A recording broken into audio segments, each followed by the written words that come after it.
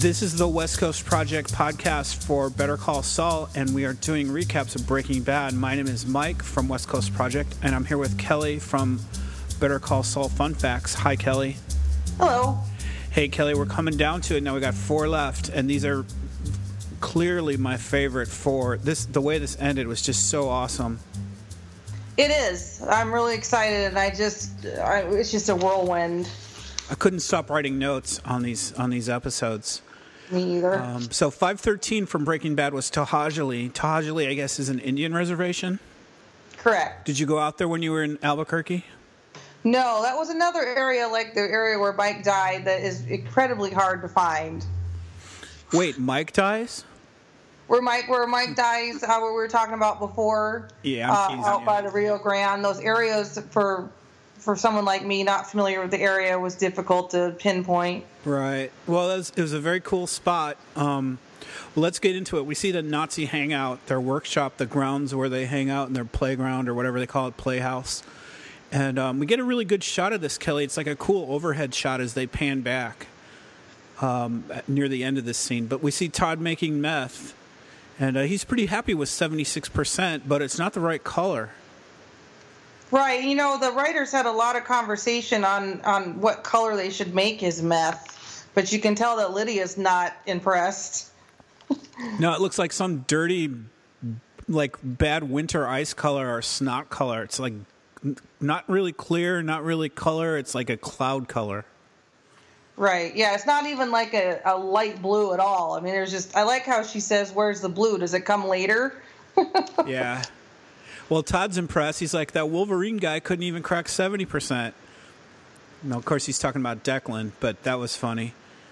And Todd brings Lydia some tea. Todd's starting to fall for old Lydia here. He's really kowtowing up to her. And he admits he thinks he burned the color right out of it, out of the meth. And Lydia says, well, like a cake, you mean? Do you think, Kelly, that Todd and Lydia ever hooked it up? No, I don't think that Lydia would ever have anything to do with him. And I think that a lot of, like, as we've discussed, a lot of people find Lydia attractive, but I think he's just got a simple schoolboy crush on her. Yeah, she's playing it up for sure, though. She's definitely pretending like you can win me over if you do what I want, and Todd's really falling for it. Yeah, I have to mention this one part at the end where she's walking away and he has that tea in his hand with her lipstick mark on it. And when he goes to take a sip of it and puts his lips right over where her lipstick was unscripted. Jesse Plemons, who plays Todd, did that perfectly.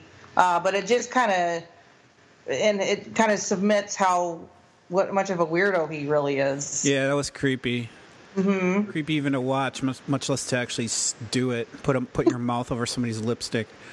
Yeah. But we go right back to where the last episode left off, where Walt is calling about the job for Jack. And it's the direct link to that last episode. And of course, that job is Jesse. Kelly, what do you think Walt was thinking at this point? What was in his head?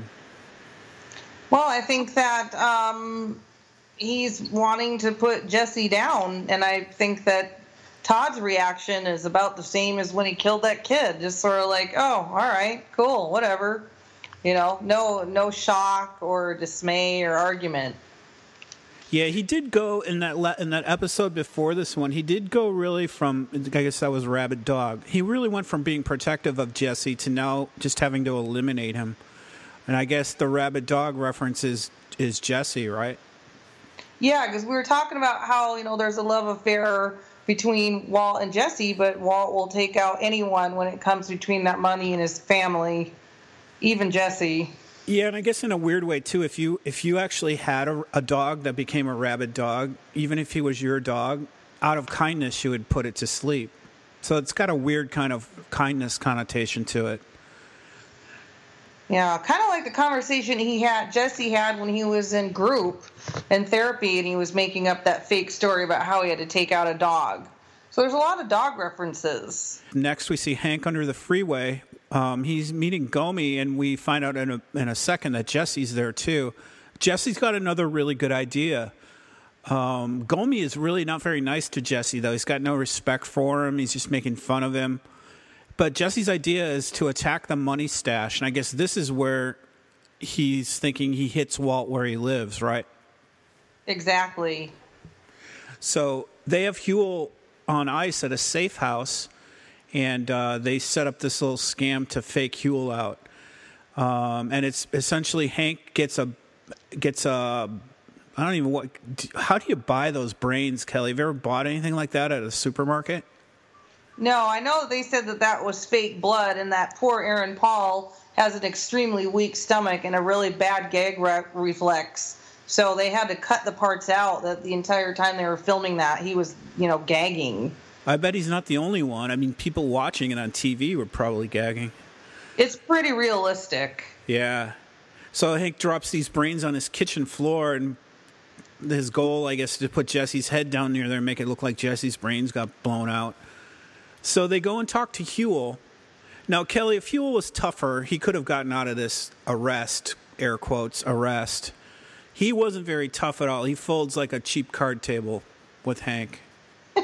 I know. I thought he was going to be a little bit more hardcore, but maybe he's just has that tough exterior. But once they showed him that brains, he was kind of like, oh, I'm not cut out for this. Now, I don't know what happened. Kubi would have gotten out of it. Kubi seems a lot smarter than Huel. Kubi definitely, yeah. I think that's maybe why they went for Huel and lied and said that Kubi was missing and all that, because they went for the weakest link. Yeah, where do you think Kubi was? I don't know. I think they just made up that he was missing. Probably just off doing Kubi things. Well, they keep Huel isolated. That doesn't really matter where he is, I guess, because they've got him scared enough. But Hank and Gomi are totally breaking the law here. They're lying to him, which I guess police can technically do, but they're telling him a bunch of lies to keep him there, and that's almost like kidnapping. So Hank and Gomi are totally breaking the law here, Kelly. And this house, whose house do you think this was? Do you think it was just some house Hank keeps on the side for projects like this? I think probably it was a safe house they used maybe within the police department, because Gomez mentions, the guy who's keeping him, did he have any questions? He said, well, I think he's smart enough not to ask any. So it must be a house that they use. Yeah, probably, because they do leave that guy with Huel, huh? The third guy that we don't really know. Yeah. Cop. So Huel describes the van and the 7 barrels from Home Depot. Hank and Gomi really do get some good intel here that the van was rented and returned dirty. And this really gets their wheels moving on what they're going to try to do next. So next we see nighttime at the Nazi playground. And Walt's there. Walt's meeting with Jack about Jesse's hit. But Kelly, it's not a Rat Patrol hit. Jesse's just angry, so they need to take him out. And Walt wants it to be quick and painless. How did you think about that? What did you think about that? Did that seem kind of Walt, or did you... you like Walt. Walt's kind of your favorite guy in this whole thing, right? Mm-hmm. Did you get mad at Walt at all for putting this hit on Jesse? Well, like I had mentioned before, I was really angry at Jesse, and I think that Walt expected Jesse to do a lot of things.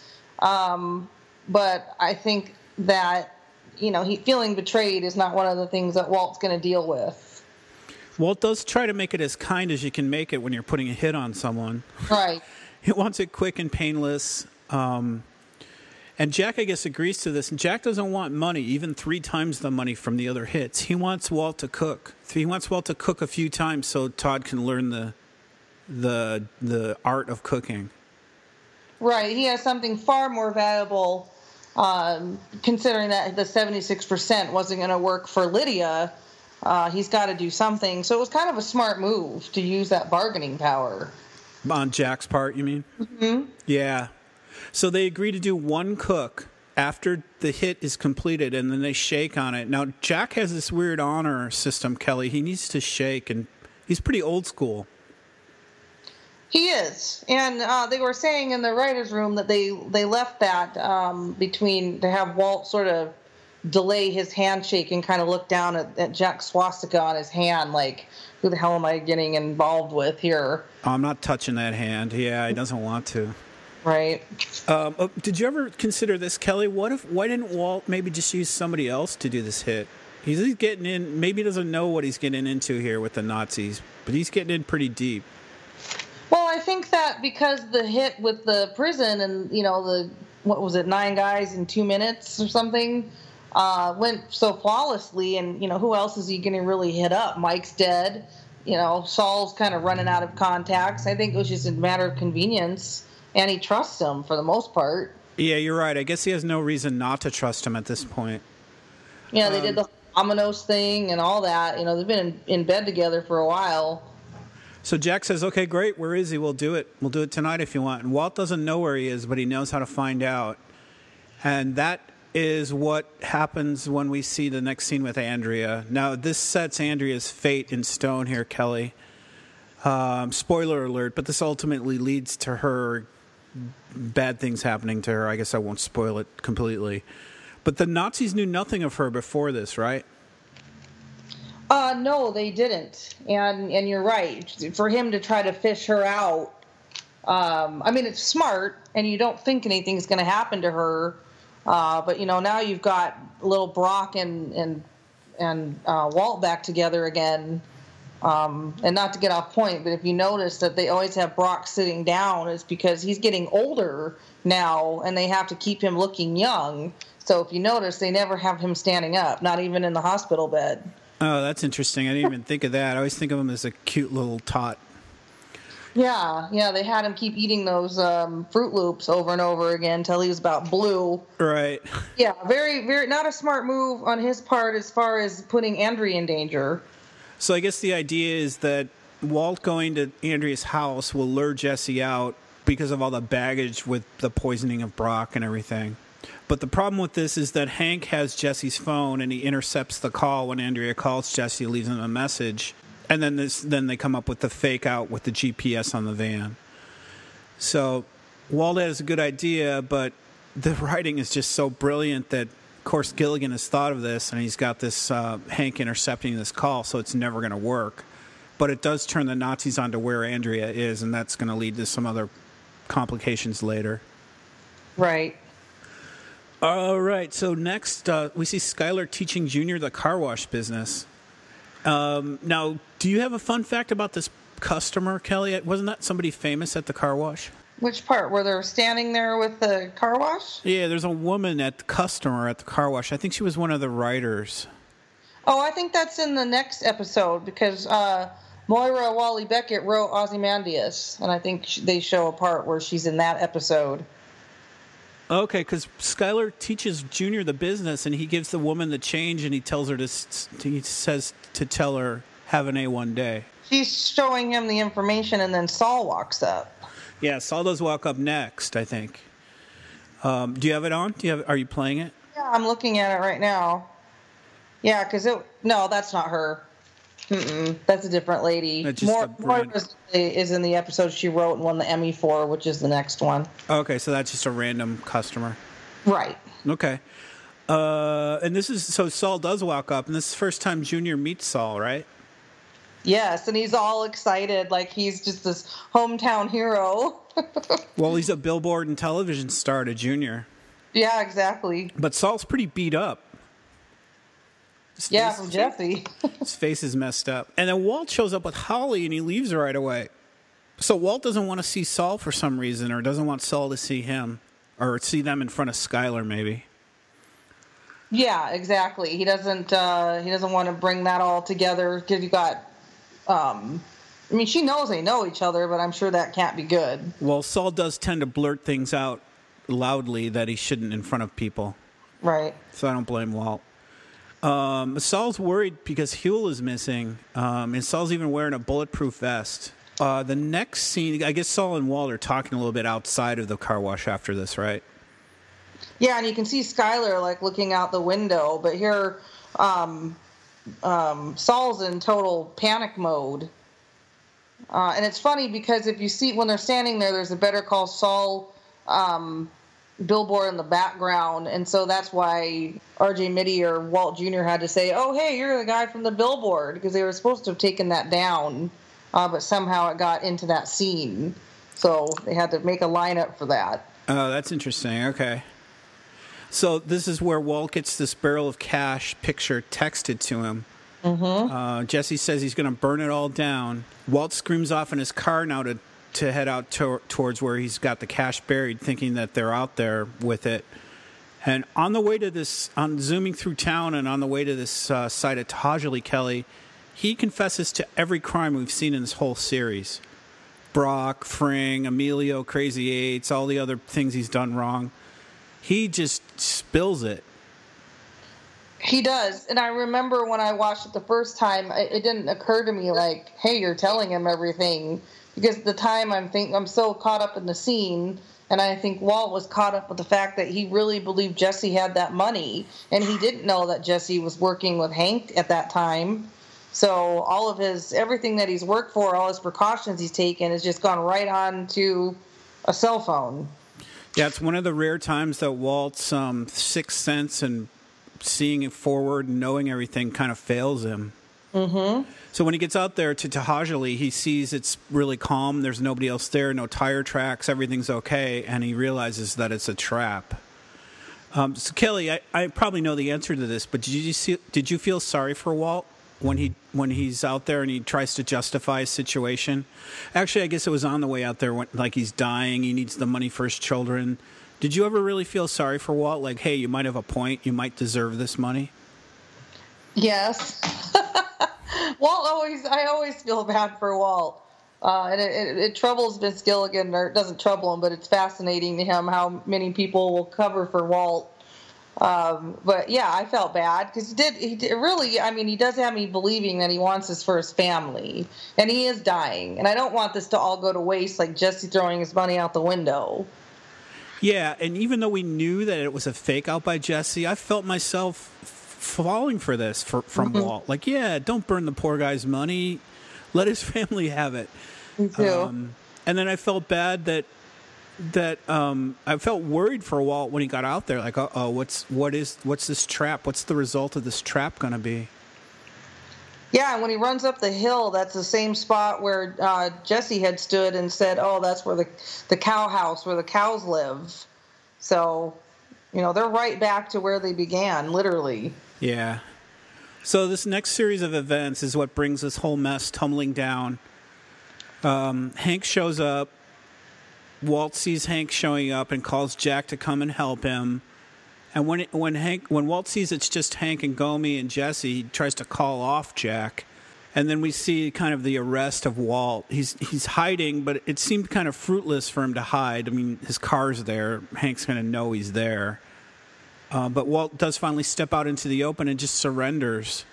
Do you remember, Kelly, what you were thinking then? Like, what was going through Walt's head at this point? Well, I know what was going through mine is how the hell are they going to have any more episodes because he's getting arrested, game over. But I am sure that he was hiding because he was panicking. And, he sees Hank's car come up like, oh, my God, what is happening here? But I felt bad for him. Do you think he was going to give up, or he wasn't going to do some sort of crazy suicide by cop or something? Do you think? No, he's too narcissistic, I think. I think he was going to try and work this out to the very end. Like come up with some excuse and you got to believe me, Hank, it's this XYZ reason. Yeah, I don't think he wanted any ill will to come to Hank, obviously, because when the Nazis show up, he wants to save him. But yeah, I think he was going to try something to get out of it. So they cuff Walt, smirk, and they're all celebrating. The look on Jesse's face is just utter glee.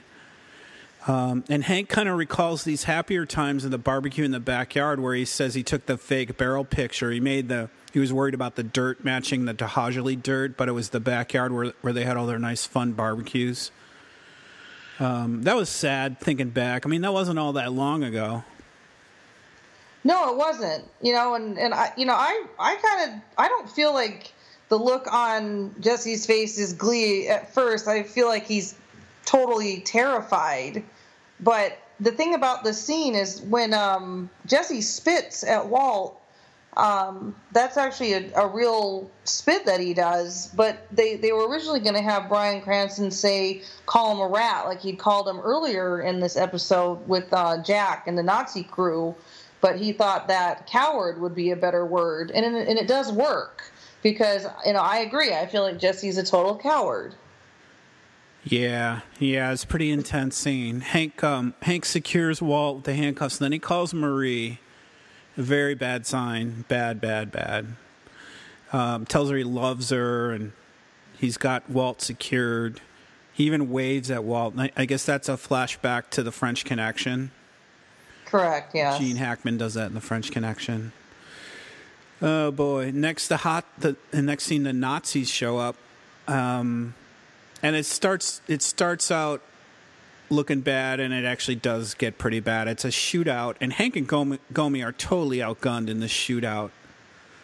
And in this scene, Kelly, they make it look like a really long gunfight. But I think that was supposed to be the slow motion, like, of our memory, where something seems like it took really long, but it doesn't really take very long.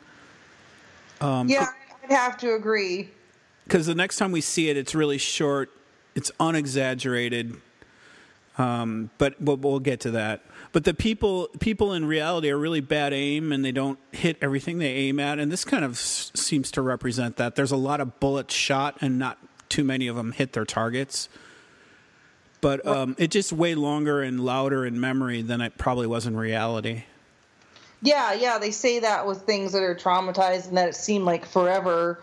But this one thing I did not know, and I don't think you know or a lot of people know, is that Hank was actually supposed to die in this episode, but they decided to with the timing, because to film this, they had to come back right after they had just filmed the scene with Brian hiding the money, and they had to redo the whole ground, put the bushes back in, put everything back to where they dug out for him to put the barrels. And they thought that it wouldn't be delicious enough having him die right here. But I've never realized that. Huh, how did you find that out? I was listening to the podcast, and the writers were talking about how, or not the writers, the director was talking about how they needed to give it a little bit more time, because the gunfight itself took a day in itself just to film it. Yeah, I bet. It was a very complicated scene.